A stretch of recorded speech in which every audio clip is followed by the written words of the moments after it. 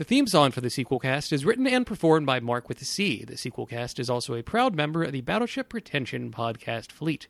You can listen to the Sequelcast streaming on the Stitcher app at Stitcher.com. Get more episodes of the Sequelcast from Sequelcast.com. Enjoy the show. You must let me have it. It's a magnificent specimen. After the credits roll, there's always more to tell. Especially when the video sales are doing really well. From Shock Treatment to Jason X to Police Academy 6. This is Sequelcast, and they are unsurpassed at following a franchise until the bitter end. This is Sequelcast, and your hosts have asked that I inform you that the show will now begin. Hello and welcome to the Sequelcast. The Sequelcast is a podcast looking at movies in a franchise one film at a time. I'm your host, Matt. With me is Thrasher. Hello, listeners. And we have a very special guest. He is the host of a podcast called I Do Movies Badly, where he gets to experience important filmmakers and their works that are new to him. Jim Rohner, welcome to the Sequelcast. Thank you very much. I'm very pleased to be here, albeit in a makeshift sort of way. And I will say I'm especially pleased to be here because in my albeit brief podcast history, this is the first time I've ever been a guest on somebody else's podcast. Cool. Well, congratulations. Yeah. We're glad to have you. And I guess before we start talking about Alien 3, how did you come up with the idea for your podcast, I Do Movies Badly? Straight up guilt and shame for the most part. I have been doing online film criticism really since 2006, since after I graduated college. And while that was always very impressive to my friends and family, it wasn't so impressive to me or to the people who had been into film since they were little kids. Whereas film was very much something I stumbled upon late in life and realized that I had a passion for it. But because I did stumble upon it a little bit later, I realized that there was large gaps in the influences and the things that people found important within cinematic circles. And really just listening to a lot of podcasts such as, you guys, Battleship Pretension, The Golden Briefcase, a lot of other podcasts, being really intimidated by just the knowledge that these people had and kind of thinking, well, this is my excuse to catch up, really. Well, and I think it's smart you limit it to 3 films per director. Because that way you're not stuck with 4 months in Woody Allen or whatever it would be. and I have toyed with the idea of doing Woody Allen multiple episodes, but maybe doing Woody Allen in the 70s and Woody Allen in the 80s. Right. Woody Allen when he did physical shtick. Right, yeah, exactly. The early ones.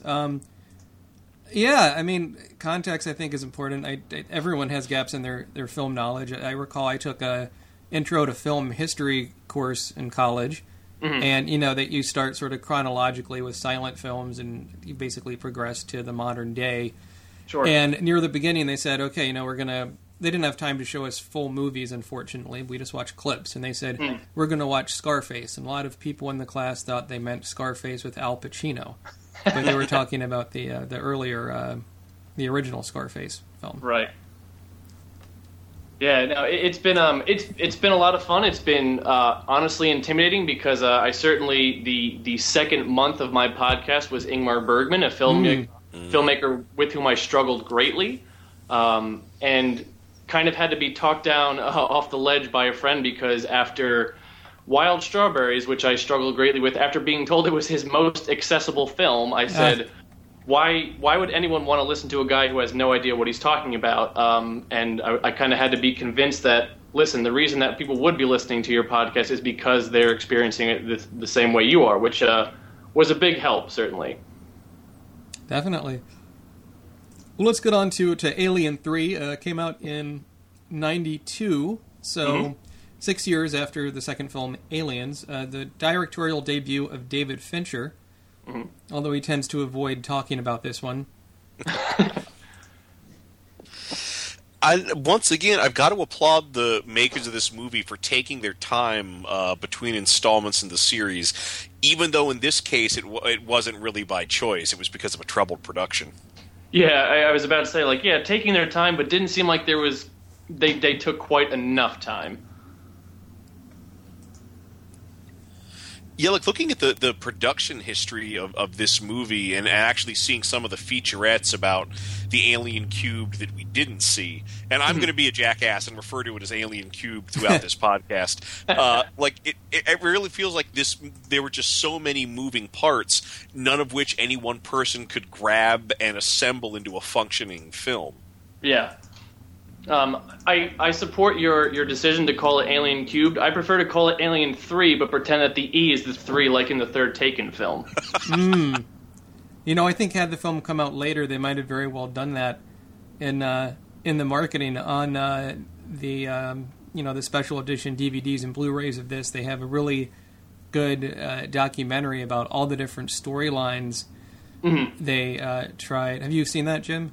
I haven't seen the actual documentary yet, and I don't have any excuse not to because I have the Alien Anthology on Blu-ray, and I know that that's one of the special features, but I just haven't sat around and actually got into it. I know I have read thoroughly IMDb trivia and that sort of stuff, and yeah, just hearing the different versions. There was one version where it was going to be a planet made entirely out of wood or something like that, and there was going to be a monastery instead of a prison. That's right. Yeah, that's the one that got close to being made. It would have been with director Vincent Ward, and they spent millions of dollars building sets and all these things. It was all storyboarded, and then they just had too many disagreements. But then they kept elements of that plot with, but made it as a prison instead of sort of a monastery wooden planet. One version of Alien 3 would have been with Ripley in a very minor role, and it would have focused on Hicks instead. Yeah. And, Rennie Harlan almost did Alien 3. Yes. And he wanted to make it about going back to the alien planet and sort of make it more about the aliens. Yes. And there was one filmmaker attached too, which not attached, but I believe they did actually approach Ridley Scott again, and he actually wanted to make it more of a Prometheus, more of an origin sort of story. Mm-hmm. Yep. That. Which I'm glad that didn't turn out because I've seen Prometheus and wow, what a thing. Yeah, we'll be talking about that one in a few weeks. William Gibson wrote a script. Yes. For Alien 3, so a lot of interesting people worked on this, and I did not see this film until way after Alien 1 and 2, and I just saw it because my dad rented it. He watched it by himself, said it sucked, but it was just sitting there on the dining room table. So I picked it up and decided to watch it, and it's one of those I think you have to watch multiple times to kind of understand what's going on, and certainly in the extended cut you have more going on. Thrasher, when did you first see Alien 3? I'm not entirely sure because this is the Alien movie that everybody warned me away from. When this came out, the general impression seemed to be that this was a terrible movie, and I don't think I saw it. I honestly do not remember when I first saw it, but I know it was several years after the initial release. And I have to say, having seen it, it's not that bad. I don't think it's the Alien sequel any of us wanted, but I don't think it's a bad film. And what about you, Jim?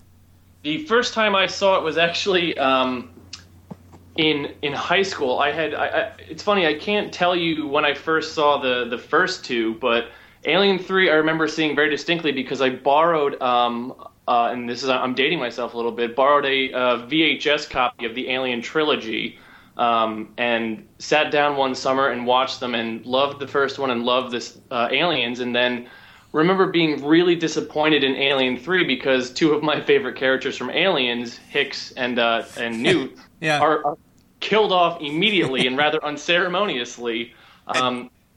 That is my least favorite part of this movie, is the fact that they are not in it. Yeah, I was upset with it too, especially because especially the Hicks character, how if his involvement, or I should say if he was actually involved in this, how much of an interesting dynamic would that have added, especially, as a kind of maybe as Ripley's defender or that sort of thing. Right.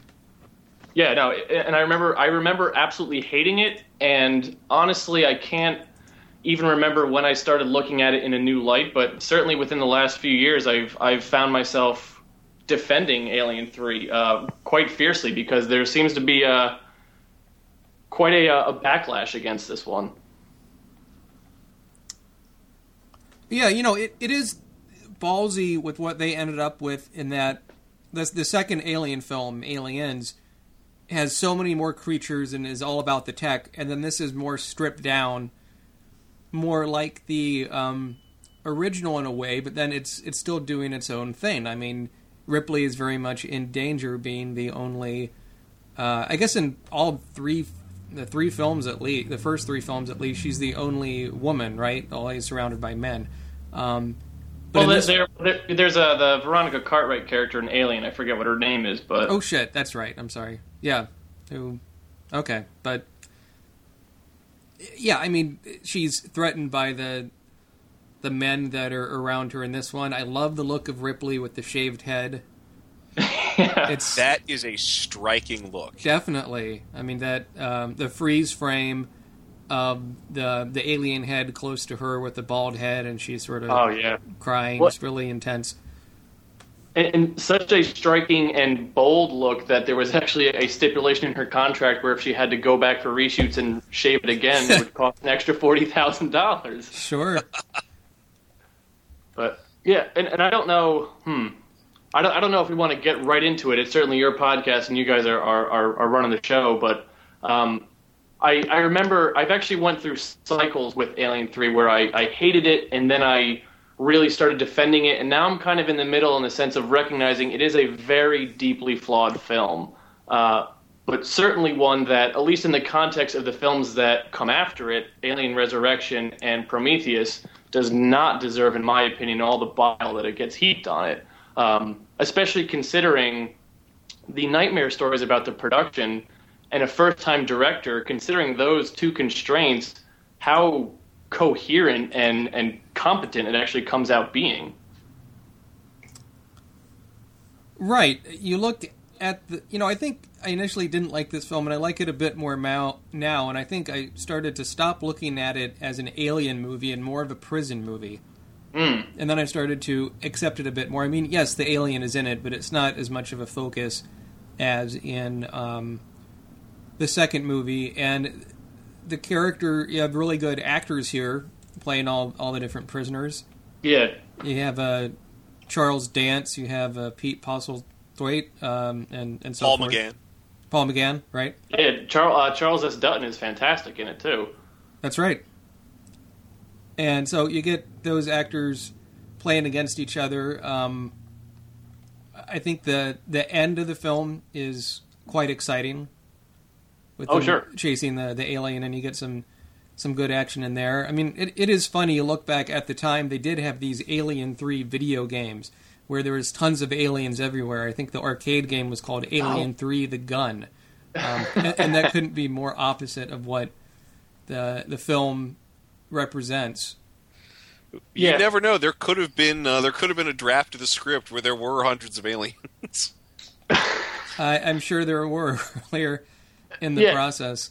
And it's funny, kind of, if you think of, I mean, this is a script where clearly there are too many cooks in the kitchen because the story doesn't make a whole lot of sense, and especially even if you think about it really kind of thematically, the first one was isolation and this like unprepared, inexperienced crew members, and then the pendulum swings in the opposite direction with Aliens, where it's a bunch of Marines, and they're very like equipped to deal with this alien threat, and they're still massacred. And then Alien 3 kind of comes back to more that first idea of like, a small crew of people who are not prepared to deal with an alien threat. So it kind of borrows from that first one, especially in the sense of, here are real salt of the earth, kind of scumbag people. Well, not kind of scumbag people; they're all criminals. But and just they keep mentioning in the film, like, this alien is different from the other ones, but we never really get that sense because they're only kind of ever told about it, and then shown it in some pretty admittedly bad computer effects. Right. I mean, some of the time it's stop motion, some of the time it's early CG. Early CG, as you can tell. Yeah. Certainly. On the Blu-ray and DVD, there's a neat segment where they talk to H.R. Giger who did submit designs for Alien 3 that weren't really used. And he had concepts of, like, the alien kissing a prisoner. And it would look more feminine, like a woman. Like, it's very... it's all very psychosexual. Very psychosexual, very Giger and bizarre. Is that design? There's a design he talks about, which is one of the ones that didn't get used, where the dome of the alien's head was going to be much more transparent. You could like see its brain and see these like finger appendages constantly moving inside the alien's skull. Oh, I would love to see that animated. Yeah, but I think even because this is the only, in that Alien anthology, this is obviously the only film that doesn't have a commentary track from its director, because David Fincher doesn't want anything to do with it. Right. So I think the primary commentary tracks are the visual effects supervisors. And they keep, I think they, and correct me if I'm wrong, because it's been a while since I watched it with the commentary track, but they kind of talk about how the alien almost has like a dog-like and canine quality, which certainly kind of explains how, at least in the theatrical version, it bursts out of a dog for the first time. But we don't. But that's never really made clear in the film, and I think that has a lot to do with the fact that, like you said, Matt, it's not so much an alien film, but almost kind of out of necessity in a way. You talk about the alien in this film being birthed from a dog, and there's a couple of things we can talk about there. But among other things, that scene sort of adds more fuel to a notion that's been part of, I guess, what I'll call the Aliens expanded universe, which is the notion that the xenomorphs borrow traits from whatever host birthed them, which is heavily featured in the comic books that Dark Horse put out and in some of the novel adaptations. I don't think I was aware of that. Yeah, it's actually used to justify some material in Aliens versus Predators, but that's a podcast for another day. Trying to justify anything in Alien versus Predators is just rearranging deck chairs in the Titanic, I think. I think the only good thing I can say about Alien vs. Predator is it's not Alien vs. Predator Requiem, the second one. Which I admittedly haven't seen and probably never will. The second one, it's like a high school movie that happens to have aliens in it. The lead character is a pizza boy. What's the name of the pair that directed that movie? Some special effects guys. Yeah. Are they the same guys who did that invasion movie where the aliens were sucking brains out of people? Oh, fuck those guys. Don't think so. Here, they did the effects on Battle L.A. Oh yeah, they ditched Skyline. That's what I'm thinking of. But these guys are called.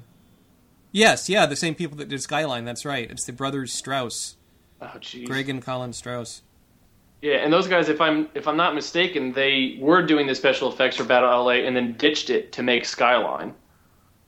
Yep. Actually, there was a lawsuit because they were out. The producers of Battle LA claimed that they used copyrighted VFX assets from Battle LA in Skyline. Huh. This is already way more talk than these two deserve. Good point. But yeah, sorry, Crash. Well, because I was going to say you had brought up this idea of like it coming out of the dog was a good jumping off point for a few different talking points. One of which I think is that in the 2003 cut, and this is. Let me take a small tangent here and say I was preparing myself so much for this episode that this past weekend I watched both the 92 cut and the 2003 cut, so I exposed myself to over 4 hours of Alien 3 to be able to talk about this one. But in the 2003 cut, if nobody has seen it, you guys are listeners, the dog is not even a character. In the 2003 cut, the creature from which the alien burst is actually like oxen, like these work animals that the prisoners have. Some of which, the sequence in which it bursts out, some shots can still be seen in the dog one, but the dog is not even a thing in the 2003 cut, which unfortunately, from what I understand, is closest to the assembly cut that David Fincher actually wanted. And it's rare that I can go back, that you can go back and kind of look at a theatrical cut that a studio made and then kind of a longer cut and think, yeah, the theatrical one's kind of better, but the theatrical one, I think, in the case of Alien 3, is actually much better and certainly 30 minutes shorter. Right, and it's been a while since I've seen this extended cut, but there is a lot more character development with some of the prisoners. Mm-hmm. The opening is different. They get Ripley from the shore. Yeah. And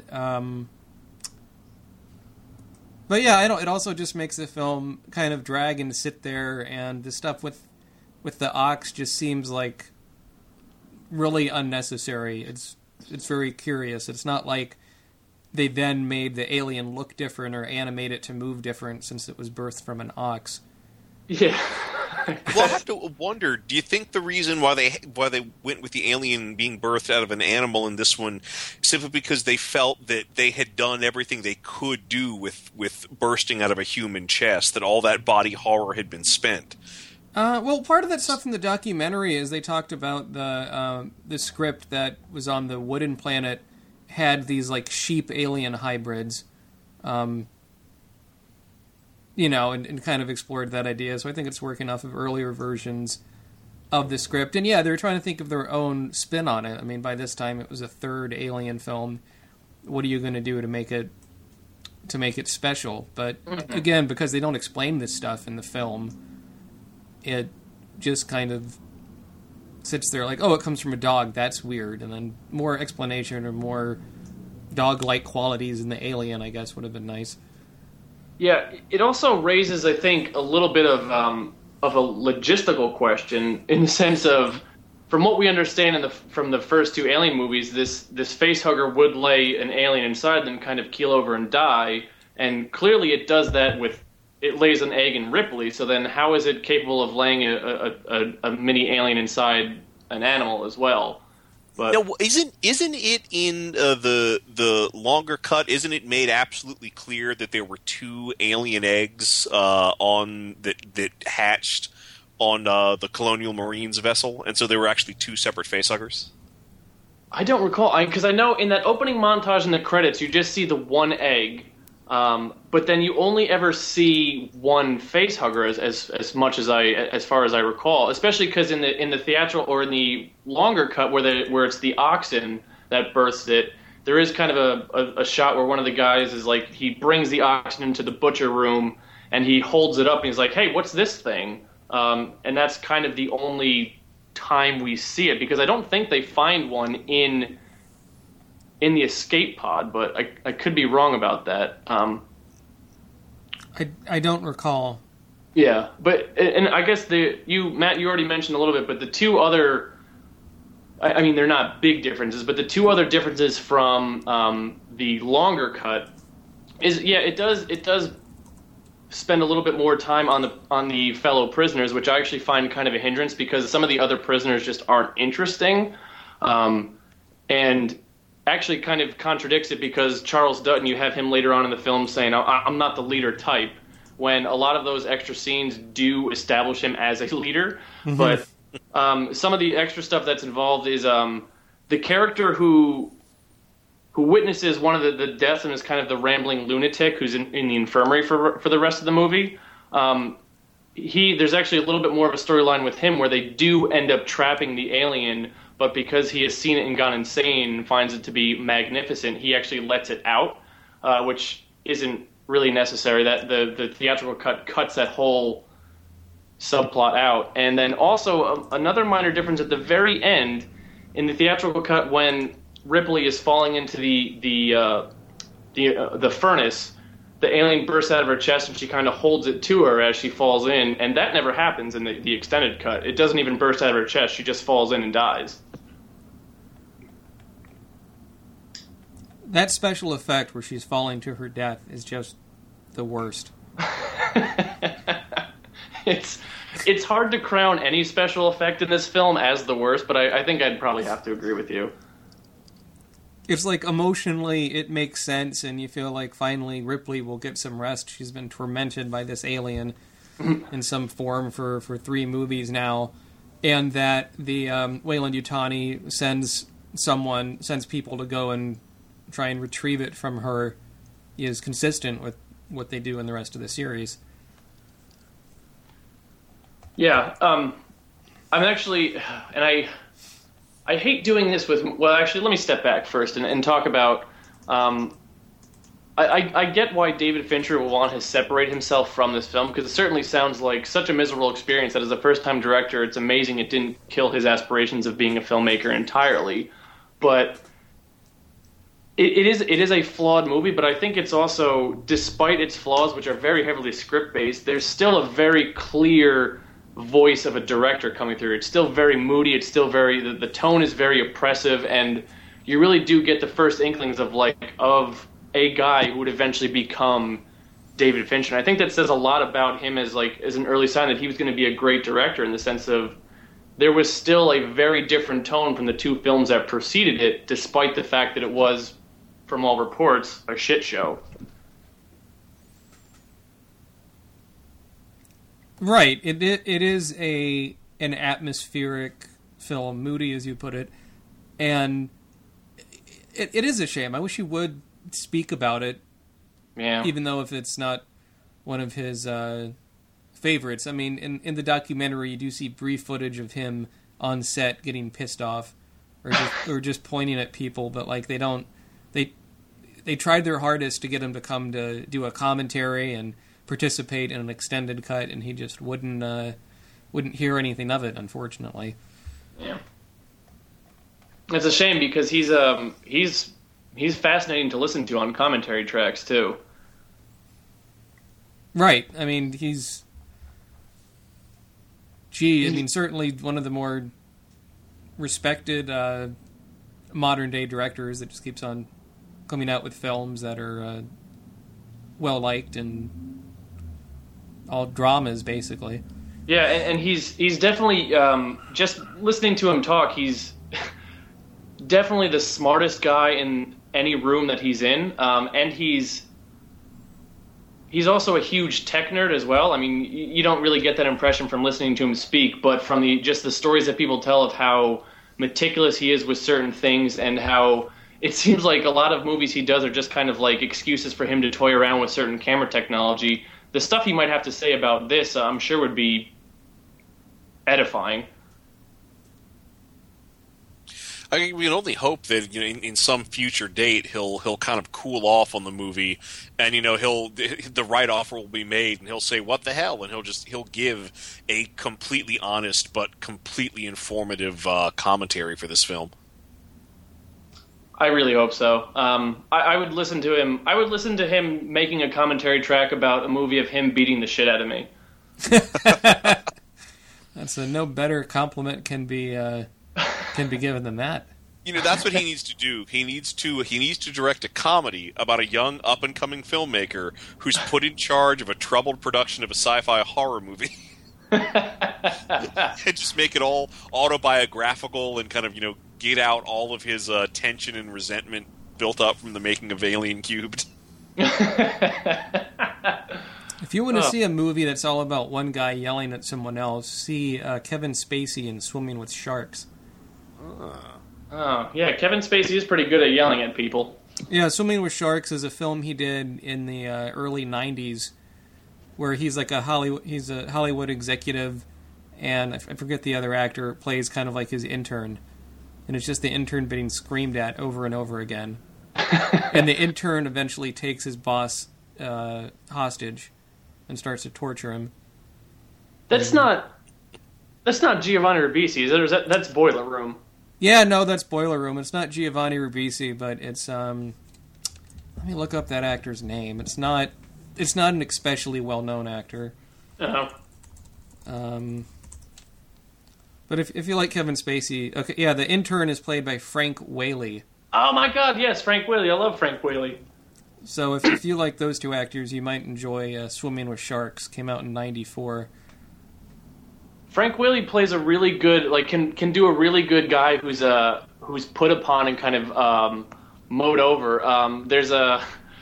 There are many films in the catalog of John Hughes which get a lot of praise, and rightfully so, but one of which that I particularly love, which he didn't direct but he wrote, was a comedy from, I think it was '92, called Career Opportunities, and it stars Frank Whaley and Jennifer Connelly, and Frank Whaley is essentially a teenager who's such a bullshitter that nobody respects him except for local neighborhood kids who think he's the coolest guy in the world. And he gets a last chance at respectability by getting a job as a night cleanup boy at Target. And on the first night ends up getting locked in there by the head custodian, and he gets locked in there with Jennifer Connelly, which every man should immediately be able to understand where the interest comes from on a surface level, at least. But it's really good. It's also got a Dermot Mulroney in it as well. It's worth checking out, I think. Okay. But that's besides pretty much everything that we've been talking about. So, it's nice to see Lance Henriksen back in the film. Oh, yes. But I'm not sure how necessary it was. Yeah, and that's an interesting little thing too, because I remember when I first watched it, there's that scene at the end where Paul McGann, or I guess derogatorily referred to as 85, where he smacks Lance Henriksen in the head with a wrench, and then there's this weird makeup effect where it seems like his ear and half of his head is kind of literally hanging off of his face. And when I remember seeing that for the first time and thinking, like, wait, is he actually an android? Because how could a man survive that attack? And in the extended cut, he makes it very clear to scream to Ripley after that happens, "I'm not an android, I'm not an android." And they kind of cut that out in the 92 one, kind of leading me to believe that there's still a little bit of ambiguity as to whether he's actually a real guy or not. Which is weird, because if he's not an android, what is he? Is he a clone? Because if he was the guy the robots were modeled after, wouldn't he be like 100 or so years old at this point? Well, and to make things more confusing, in Alien vs. Predator, Lance Henriksen plays Wayland of the Weyland-Yutani Corporation. Oh, that's right. So, I mean, I think the implication is Bishop is modeled after him, but whether it's supposed to be an android or not, or whatever in the theatrical film, I don't really know. But yeah, him getting attacked on the head like that's a bit like Ash getting attacked in the first movie. Yeah, and I almost wonder if there's, because I don't know. Now, Thrasher, you mentioned the idea of comics and the other world stuff. Do they explore any of that, like in the comics, just like the Weyland-Yutani Corporation as an entity at all? From what I recall, and keeping in mind I haven't read any of these comics since the 90s, they did a pretty good job in the comic keeping the corporation about as distant in the comics as they did in the movies. Every now and then you might see an executive or a boardroom, but they didn't go into too much of the nuts and bolts of how the company worked and how it made its money, other than it had contracts to colonize and terraform planets. Although they did have a ball with the idea of Weyland-Yutani scientists finally getting chances to experiment with alien DNA, to the point where there was it might have been called Deadliest of the Species, but there was a story arc that culminated in a Weyland-Yutani scientist genetically engineering a male breeding alien, like a male version of an alien queen, which leads to an awesome fight scene between two gigantic acid-bleeding aliens. And that's something the comics would often do, was just, what's the coolest thing we can come up with to have happen in the alien universe? Okay, we'll do that. Yeah, the only one of the comics I read is the one they based the Alien vs. Predator movie on. And, it's the same storyline, basically, but instead of having the concept of, whatever, every 100 years, predators come to Earth and fight aliens in a pyramid, they... For some reason. Yeah, they have it about a mining settlement on this planet, and it's kind of like a Wild West atmosphere. And then it happens to be at the same time predators were doing a big hunt against aliens. And the humans get kind of caught up in the middle. But otherwise, the story, what happens in the story, is pretty similar to the movie. A fun little anecdote about the first and only time I saw Alien vs. Predator. I paid money to see it in a theater. I'm sorry. And I saw it with two friends of mine. And halfway through the movie, I'm thinking, I'd really like to leave now, but I wasn't the one that drove us here. It was a friend of mine who drove us there. And so then the movie finishes up, and we walk out, and we all admit almost at the same time that we all wanted to leave at the same point, but nobody wanted to admit it. And what point of that movie made you want to walk out? I'm trying to. It might have been more than halfway through, but I remember. It's definitely more than halfway through, but I remember specifically the slow motion shot of the Predator running with the badass heroine woman to confront the aliens, and I'm just thinking, I'm done, guys. I mean, never was there a more accurate tagline than "Whoever wins, we lose," because I didn't care. Yeah. Wow. Okay, so let's give a rating out of 5 stars for Alien 3. I would give it, I don't know, probably 3 stars, I guess. I think it's okay. It's better than most people think it is, but it certainly gets, I think, better the more you rewatch it, and it's more for the actors and the atmosphere and less about what happens in the movie itself. Thrasher? I'm gonna give it 3.5. I certainly think it's an imperfect movie. I don't think it's a bad movie by any means. And I understand that the trials and tribulations the production went through, and also a lot of that, a lot of the rating I'm giving it comes from the fact that they give Ripley a death scene, and that she takes an alien queen down with her, even if it is an infant. Which, had this been the last film in the series, would have been the end of the Xenomorphs. I love that she gets a martyr's death in this film. I think that's very, very cool. And Jim? If you would have asked me, even 2 weeks ago, I would have said 4 stars. But now that I've rewatched it, I think I'd actually step it down to 3, because it is very problematic. I know, and I hate to be the guy that judges a movie on what it could have been or what, in my opinion, it quote unquote should have done.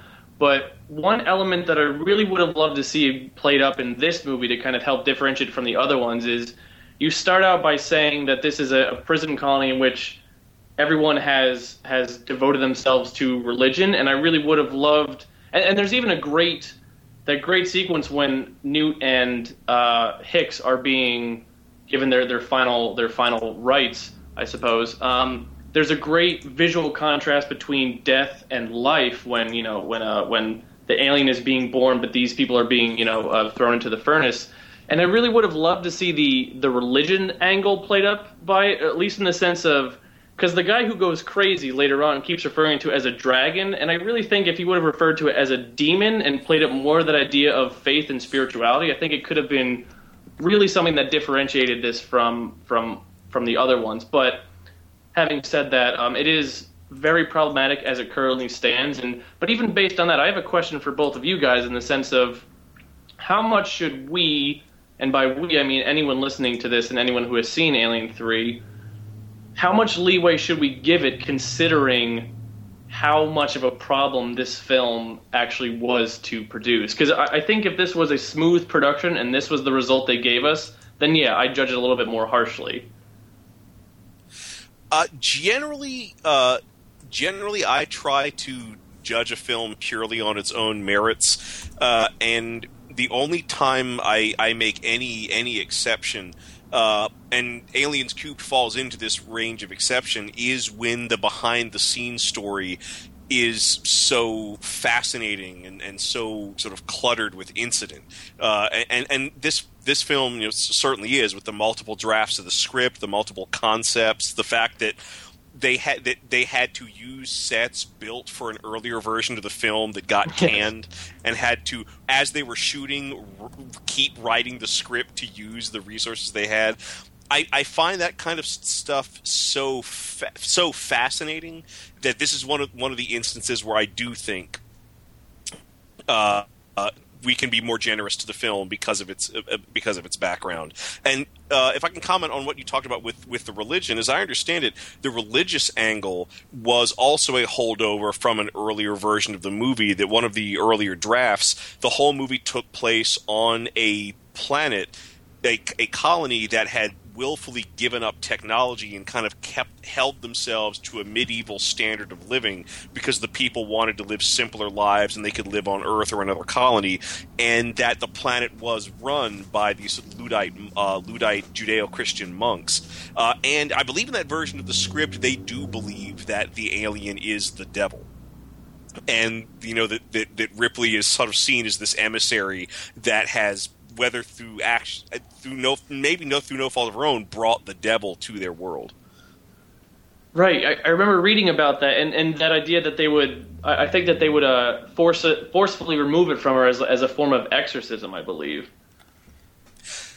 Yes, they talked actually, about that. That was going to be one of the alien birthing scenes, was going to involve somebody being exorcised and the chest burster comes out. That would have been really cool. Interesting stuff. I think, you just have to judge the film as it is, but certainly it could have been a lot worse. Mm-hmm. And that it's as good as it is a kind of a miracle at that.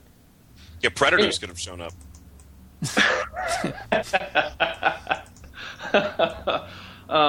And I'll admit that, part of the reason that I defend it is because I love David Fincher. I mean, I think he's on that list of directors who I will see anything he does, as we established earlier. But I completely forgot where I was headed with this thought. But no, I remember now. But I think it is important to keep context in mind, because I'm one of those weirdos who actually is a fan of the film Waterworld, and I think that the primary reason that a lot of people shit talk it is because they know the reputation and haven't bothered seeing it. And if you see it, I'm not going to say it's a great movie, but I'm thinking it's going to be better than what you've anticipated it being, because, that's a separate thought. But I think it is. I think it's personally important to keep the context in mind, because, I mean, like I said, if I was putting myself in David Fincher's shoes and I went through what he did, I would have never wanted to even complete that movie. Nevertheless, continue on with my filmmaking career. Right. I mean, it was a difficult situation he was thrust into. It's not like he wanted to make it from the beginning. He could never really make it his. He just had to finish it. Yeah, and Thrasher, I'm really hoping that you're onto something in the sense of maybe when Fincher, I mean, because he's an older guy now, but maybe when he hits 60 or 65 or something, he'll kind of mellow out a little bit and be like, yeah, maybe I'll go back and do something with it, because I would also, I don't think it would be something as much as like, let's see a definitive David Fincher cut, but and maybe that's why he will never do a commentary track on it, because there's never going to be a version that he wanted, because even from the production standpoint, he was never able to make what he probably wanted to. So, well, in my heart of hearts, I imagine that in some future date, he decides to do the commentary, but to make it worthwhile for him, he records the commentary live during a screening of the movie, and it's all done and people pay tickets to get in. It's all done for charity, and then they, release a special edition of the movie with that commentary. And again, those proceeds go to charity, so that maybe he would be more motivated if he knew Feel Good could come out of this commentary. That's an interesting idea. Yeah, we'll just have to see. Let's pitch a sequel. Let's pretend they made no sequels to Alien 3. What would you do as a sequel?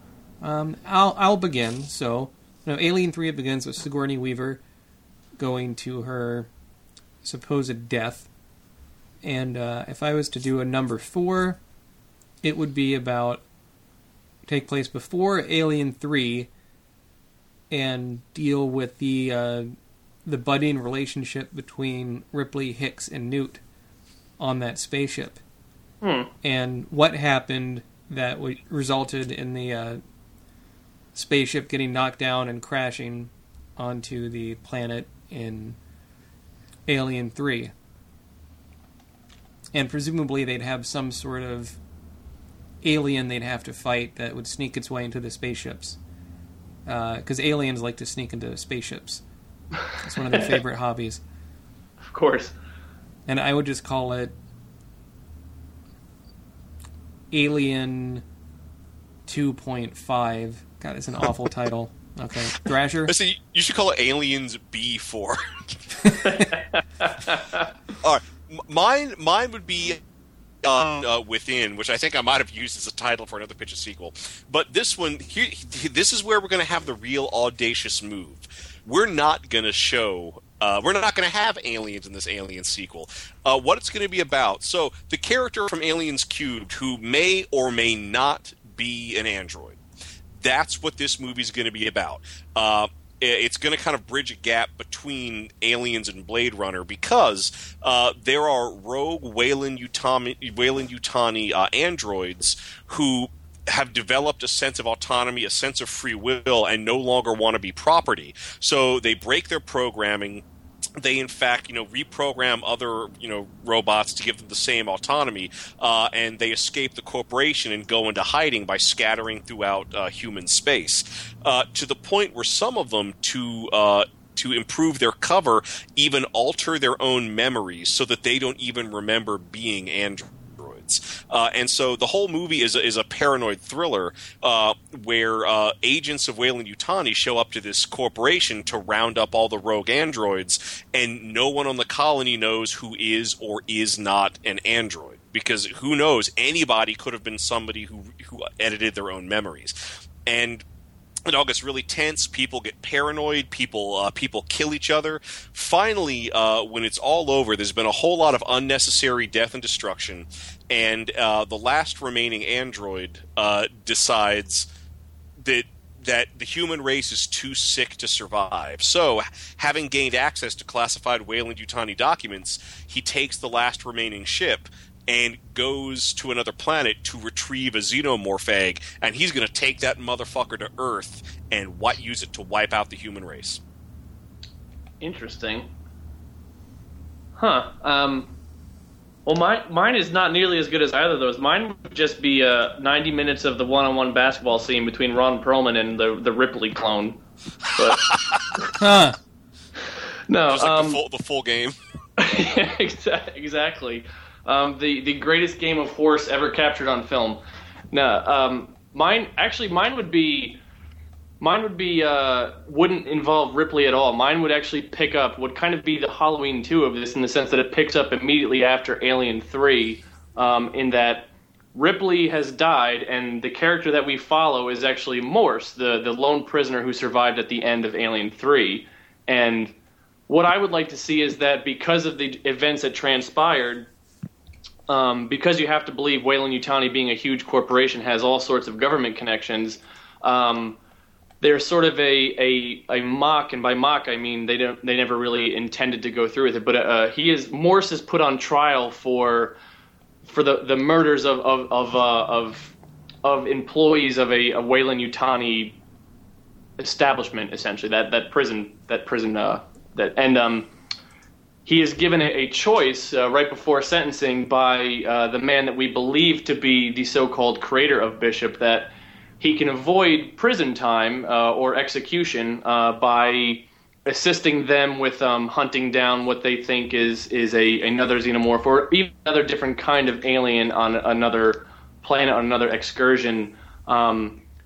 And I think that would be interesting is because then you have a guy who has essentially been a prisoner for, we have to believe, most of his life, given a chance to become a free citizen by aiding Weyland-Yutani in finding a creature that he saw had a significant hand in murdering his colleagues and some of his friends. And I think if you play that up, you kind of have an anti-hero at the center of the story instead of a very clear hero character. And I'd also, as a subplot, like to see, and this is a thought I just developed while we were talking about the bishop or not bishop earlier, would like to see that there's an eventual revelation that Bishop is both an android and the guy that created him, because he continues to move his consciousness from model to model of android. So it is the Bishop frame, but it is the consciousness of the Bishop creator inside of it, as an obsessive sort of what is the what's the name of the guy in Greek mythology who keeps rolling the stone up the hill and then it keeps falling back down? Sisyphus. Yes, it's kind of a Sisyphusian, I guess, task of this guy really wants an alien so bad that this is how he's perpetuating his life in order for him to achieve one. I was looking up some research. Apparently, there's a book called David Fincher Interviews. Okay. It's a collection of interviews he did, and there's a quote from him about his relationship with one of the producers that said in a conference call, why you're listening to Fincher for? He's a shoe salesman. Referring to all the Nike commercials David Fincher directed. And that gives you I haven't read the whole article, but that gives you a taste of just some of the mood on that set. So yeah, that it turned out cool at all is pretty neat. Let's move on to sequel news. Is there anything? Yes, what is it, Thrasher? This is kind of interesting. So, Kim Stanley Robinson wrote a trilogy of novels, Red Mars, Green Mars, and Blue Mars, all about these science fiction histories about how Mars gets terraformed and becomes a civilized planet. Well, Spike TV has bought the rights to adapt the first book in the series into a television series, and they've just hired Babylon 5 creator J. Michael Straczynski to lead up the writing for that show.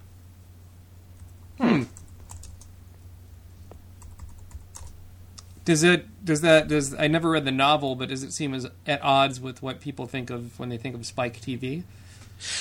Yes, but only because Spike TV kind of falls into that what's the cheapest show we can do kind of network, where everything is just some mildly dysfunctional people doing a slightly weird job in front of a shaky camera. What are the highlights, or I guess some of the stuff that Spike TV trouts out these days? Because I haven't watched Spike TV in a long time. I don't remember what. Reruns of Cops and a show called Auction Hunters. Okay. It's a lot of reality TV. Oh, and a lot of those talking heads things where they have C-list comedians talking over footage of car chases and security camera things.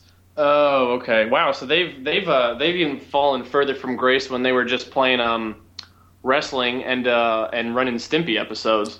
Yeah. Yeah, they have a series on there called Frankenfood, where they talk about such creations as the ribsicle.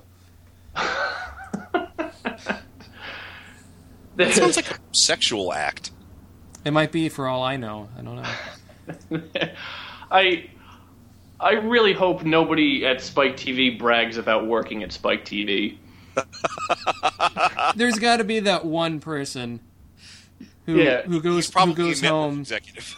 Yeah, he goes home for the holidays, and he's the Spike TV guy. He's the one guy that made it from the town. Yeah, or he's even the guy that's trying to get into all the Hollywood parties. You have like the executives from FX in there and AMC, and oh, sorry, you're not on the guest list, buddy. Yeah, that's funny. One piece of news I saw that struck me as odd, I didn't even remember they were doing this. Mila Jovovich says they're going to be filming the next Resident Evil film in August, which will make it the 6th Resident Evil film. And they were going to film it last year, but then she got pregnant, so... Oh, right. When are they just going to do a Resident Evil Underworld crossover? They might as well. I think what I heard is, after this movie, they're either going to reboot the film series or they're going to do a TV series based on Resident Evil. Have you seen any of those movies, Jim? I saw the first two, I believe, and while I don't like Paul W.S. Anderson, I think that the first one's okay. Uh-huh. I didn't care for the second one because I used to be a big fan of the Resident Evil game series, and I thought that the second one, which attempted to bring in the I don't know the name of the character, that big hulking beast guy. Nemesis. Yes, that's it. I thought that's a character that doesn't translate well to film. He works as a video game character, but as a movie character, it's like, I can't take this guy seriously. And then just kind of stopped paying attention after that. I haven't read it yet, but I should read. I guess the screenplay that George Romero wrote for Resident Evil is readily available online, and I should probably take a peek at that. Oh, yeah. Because I'm a Romero fan, and I have to imagine anything is probably better than what that series has become. I never read that either. I mean, by the time they get to the 5th Resident Evil movie, they're going through virtual reality environments and bringing back characters that died 2 movies ago. And Resident Evil 5 literally ends at the White House. So you'll have to see where they go from there, I guess. Well, I mean, one thing I guess... the only thing I need to know about the later Resident Evil films is that Armand White is a fan of them, so... Ah, yeah. He's, I wonder with film critic Armand White if he's just playing a joke on everyone. I'm not sure. It's just because his reviews are really well written and very, very detailed. Mm-hmm. Part of me is really hoping that he'll eventually admit, like, guys, I was joking the whole time. And if that's the case, then it would be like the film critic equivalent of, I guess, Andy Kaufman. But I think maybe it might have started out as a little bit of he wanted to be a countercultural guy, and now he just believes it. On some blog, some guy did an article that was like, what if Armand White did a review of Star Wars in 1977? And it's very funny. They do a good job of copying his style. Oh, man. And I know, at least in terms of sequel news specifically related to the Alien franchise, I know Prometheus 2 is eventually happening. Right. And this kind of ties into I'm curious about it, because apparently one of the characters who is tagged to Prometheus 2 is Morse, the character that was the lone survivor from Alien 3. Really? Interesting. Huh. And I don't know, maybe that's IMDb misreporting, but I'm really wondering how that comes into play, because this is this is more than 20 years later after Alien 3, so this guy's going to clearly be older, so he's not going to be able to play a guy in a flashback of what brought Morse to the prison planet. So I don't know. I'm curious as to how that's going to work. Not curious enough to cough up money to see the movie when it finally comes out, but curious enough to ask a friend who will see it. Prometheus, I liked some of it, and I would rather for the sequel they go further away from Alien. I mean, I think aside from the way the sets look and stuff, Prometheus doesn't have a whole lot to do with Alien. And yeah, that'd be interesting if they brought someone from Alien 3, but certainly, we shouldn't talk too much about it because I know you guys are going to have an episode about it. Sure, but indeed. Yeah, it did strike me as it was trying to have its cake and eat it too, and was probably the most gorgeous piece of garbage movie you'll ever see in your life. Certainly. Well, now we're going to move on to what you're watching. We're going to talk about movies we've been watching. Jim, what have you been watching? Yeah, I've been this month on I Do Movies Badly. I'm focusing on Juan Kar-wai, but I don't want to talk too much about that because then why would you listen to my episodes? So go and listen to my episodes. But recently I have been revisiting The Wire, the show on HBO. I saw it for the first time a few years ago, and like many people who saw it, I thought it was the greatest TV show that's ever existed. And I've always been afraid to revisit it because since then I've seen a whole bunch of other fantastic shows and have been a little bit worried that the loud declarations I've been making about how great The Wire is might wither under the harsh sunlight of a Breaking Bad or of The Sopranos or of some other shows which are either currently coming out or that I have recently caught up on. So I've been revisiting The Wire. I'm most of the way through season 1 right now, and so far so good. It's still holding up. And anybody hasn't seen it, it's on HBO Go, but I believe all 5 seasons are also currently free to stream on Prime if you have Amazon Prime.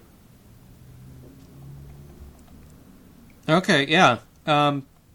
The Wire, I've seen some of it, but I need to go and watch the whole thing. I think I watched a few episodes of season 2 and was quite confused, because that's happened to be what was new on TV at the time. I was living with a relative for a month or two. Oh, okay.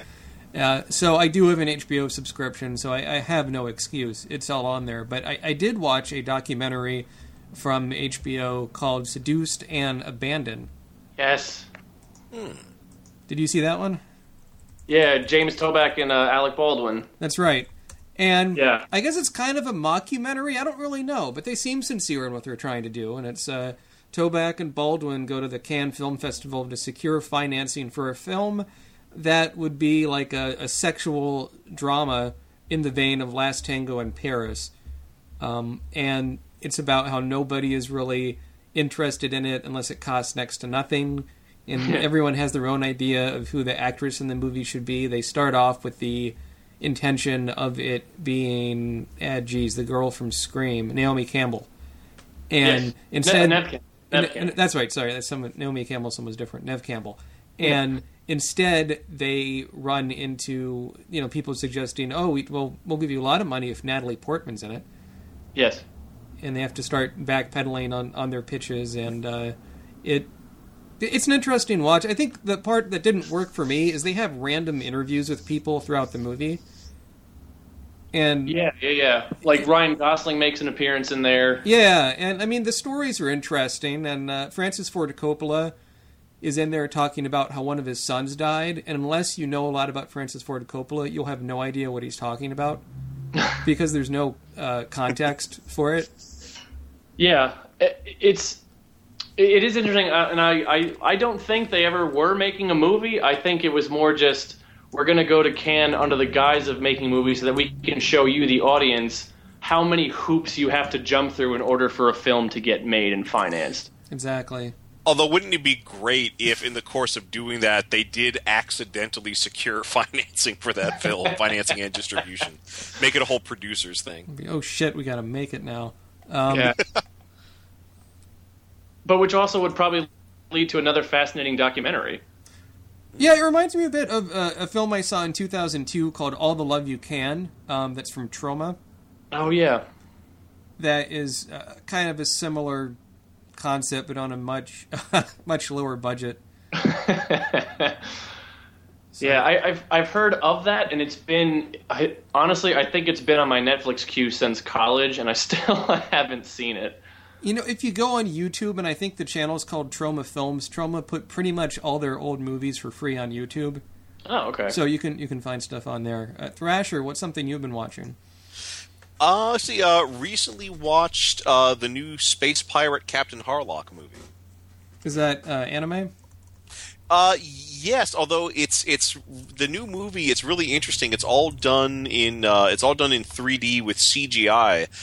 But they strike a very good balance between having the characters look the way they do in the old anime from the 70s and having them look like real people. Is it a new story, or are they just retelling stories from the TV show? Like all Harlock stories, it is a new story that keeps no continuity with any of the other Harlock stories. Which is something I actually like about the character. The only thing that stays consistent is Harlock and his ship. The stories all stand on their own, take place in different universes, and that's something I like. That I wish would happen in like American animation and comic books. Just a cavalier disregard for continuity. That is kind of surprising after all these years of anime, becoming sort of popular and everything, that there hasn't really been a lot of American animation that, in theaters, I guess at least, that is aimed for an older audience, or if it does, it's mainly for comedies. Well, it's because the people in suits running the studios have no idea what animation is good for, aside from selling Happy Meals. Yeah, if they could find a way to sell Last Days of Coney Island Happy Meals, I'm sure Ralph Bakshi would have been able to make that movie 10 or more years ago. And yeah, it's weird that as a culture, Americans still, God, we really can't get past cartoons to a mainstream audience, at least, as anything more than kids' entertainment. I mean, if anyone out there listens to podcasts, I listened to a WTF with Mark Maron, and he just did an episode with Mike Judge, and oh, okay, and he talks about, I mean, just the vitriol he got when Beavis and Butthead came out, because at that point, cartoons were, I mean, you didn't do adult cartoons, you just didn't. It was like he was defiling this sacred medium, and we still really haven't caught up to that, despite guys like Bill Plimpton, who are doing like great, amazing, like mature things with animation. But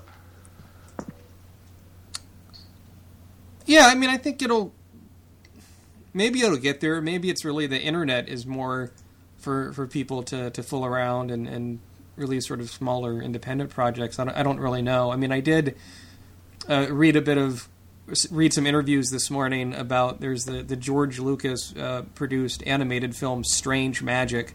Oh yeah, which looks bizarre. I guess it's aimed at kids, but stuff looks kind of darker looking. Mm-hmm. And it literally is all about characters falling in love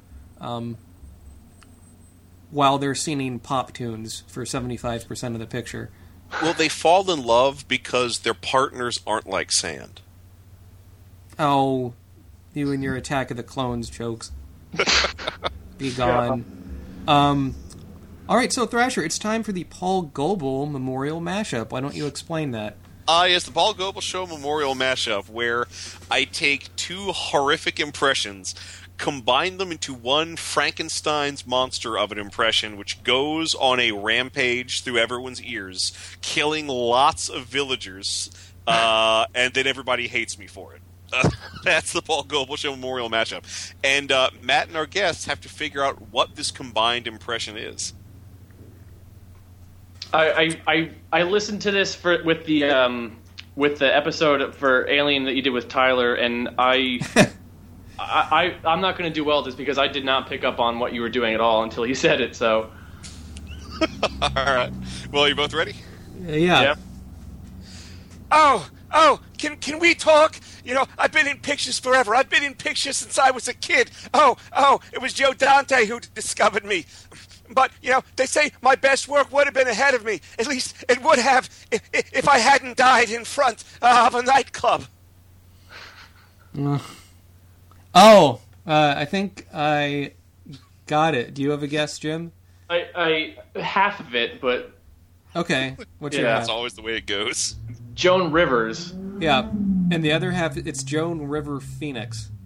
Is that right? Yep. Yep. And this is the first mashup that made me sad because I really like those two people, and I was hoping not to horribly disrespect both of their legacies for a gag. If you would have done something, if you would have done something in that tone of voice, talking about how you have a strange obsession with Japanese culture, I would have said Joan Rivers Cuomo. Oh wow! I'm gonna have to file that away for a future episode. Fair enough. Yeah, if you haven't seen it, the Joan Rivers documentary is pretty good. Can't think of the name of it, though. A Piece of Work. Piece of Work, there you go. No, Not to be confused with the documentary about Shecky Spielberg, A Piece of Work. Oh, boy.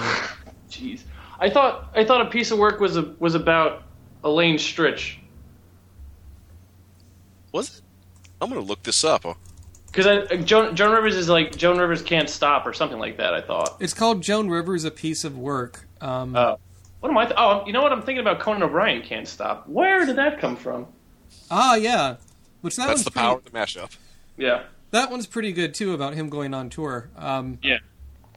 A friend of mine got to see him at the first venue he was at in Eugene, Oregon. And he said, like, the tickets sold out, like, in a stupidly fast amount of time. But so he had to drive, like, 3 hours from Portland to where the concert was and drive 3 hours back and then go to work the next day. And you know what would have been even worse about that drive for him? What?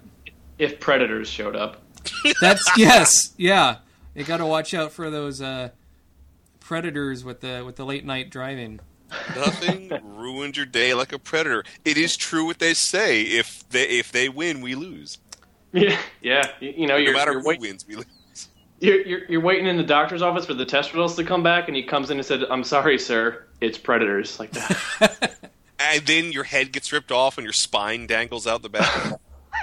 I do have a funny Alien versus Predator story. So my wife is terrified of both the Alien and the Predator. And early on when we were dating, before we were married, we were just flipping through TV. I think we were visiting family on the East Coast. And all of a sudden, Alien versus Predator is on Sci-Fi Channel. And my wife just starts screaming, "Turn it off, turn it off, turn it off." And it's not because it was a bad movie. She's just terrified of those two creatures. She thinks they're way too scary, and two of them in one film was too much. That's what we call a double whammy. Right, yeah, but it was a really intense reaction I wasn't expecting to a shitty slow-motion fight scene between aliens and predators as green blood splooshes everywhere and the camera spins around. Oh, man. So, Jim, where can people listen to your podcast at? Sure. Well, I Do Movies Badly can be found certainly on iTunes, and if you go to battleshippretension.com and go to podcast category, you can find me there. I don't have my own website for I Do Movies Badly because, frankly, I'm way too lazy for that. But those are, and I also have, you can find me on Podbean as well. I don't have the URL with me, but I'm on Facebook too, facebook.com/I Do Movies Badly, and then I don't have a channel-specific Twitter handle because, once again, too lazy. So just my personal one is where you can find me, and that's twitter.com/NolanFixesTeeth. And if I may so selfishly explain, my unusual Twitter handle comes from a story in which a few years ago I was having a conversation with a friend and telling him that I had a dream in which Christopher Nolan was my dentist. And I told him, I guess the subconscious thought being if he can fix the Batman franchise, he can fix my teeth. So... Nolan Fixes Teeth is what came out of that. This is the filling your mouth deserves. Oh man, yeah. So that's pretty much it, I guess. Yeah, pretty much it. Okay, if you're in the Portland, Oregon area, you can find me hosting a pub quiz for Geeks Who Drink. Tuesdays at the Iconic Lounge from 8 to 10 p.m. It's free to play and a lot of fun. Also on Twitter, follow me at Sequelcast. You can follow me on Twitter at Internet Mayor. You can also support me on Patreon. Just look for Willie T, supporting my podcasting and tabletop and live-action game development. All right, and thanks for coming on, Jim, to discuss Alien 3. Yeah, thanks for having me, guys. This was, I'd say, in terms of a first guest spot, it wasn't an abject failure. Much like Alien 3 itself. Here's a question I had for you guys. I have this vague recollection in my head, and correct me if I'm wrong. Did you guys do a series on, was it the View Askew universe? Because I seem to remember the first time I was exposed to you guys was on Clerks 2. Okay, so that was a thing. Yes. Yeah. We did, and that was voted upon by our listeners.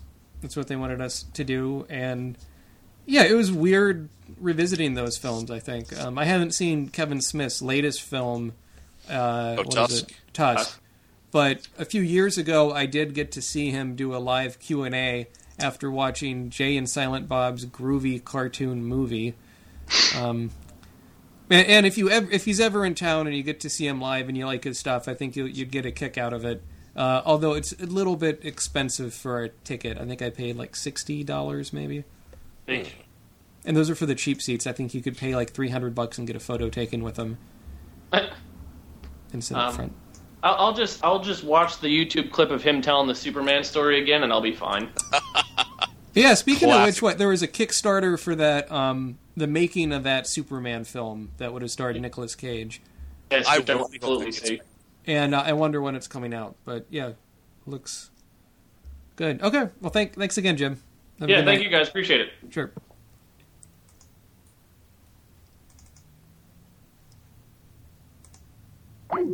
Good episode. Yeah, I think so too. Any last things you want to add? No, I don't think so. Just that, I gotta praise this movie for killing off Ripley, something that I knew couldn't last because I knew there would have to be a sequel. Yeah, this will be a teaser for the next episode, but in the making ofs, they describe as one of the reasons why they rushed to make Alien Resurrection was to prevent them from making an Alien versus Predator movie. Really?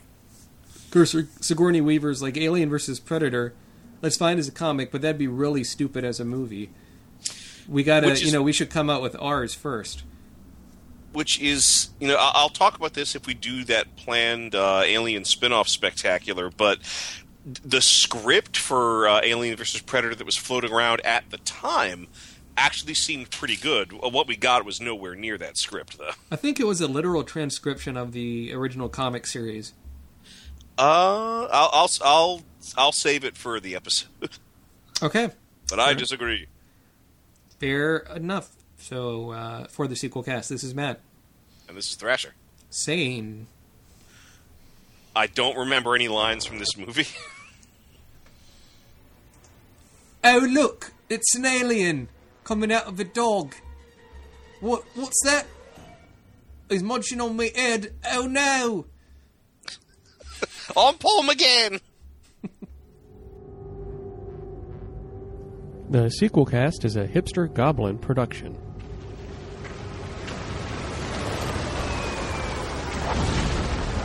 This program is a proud member of the Battleship Pretension Fleet.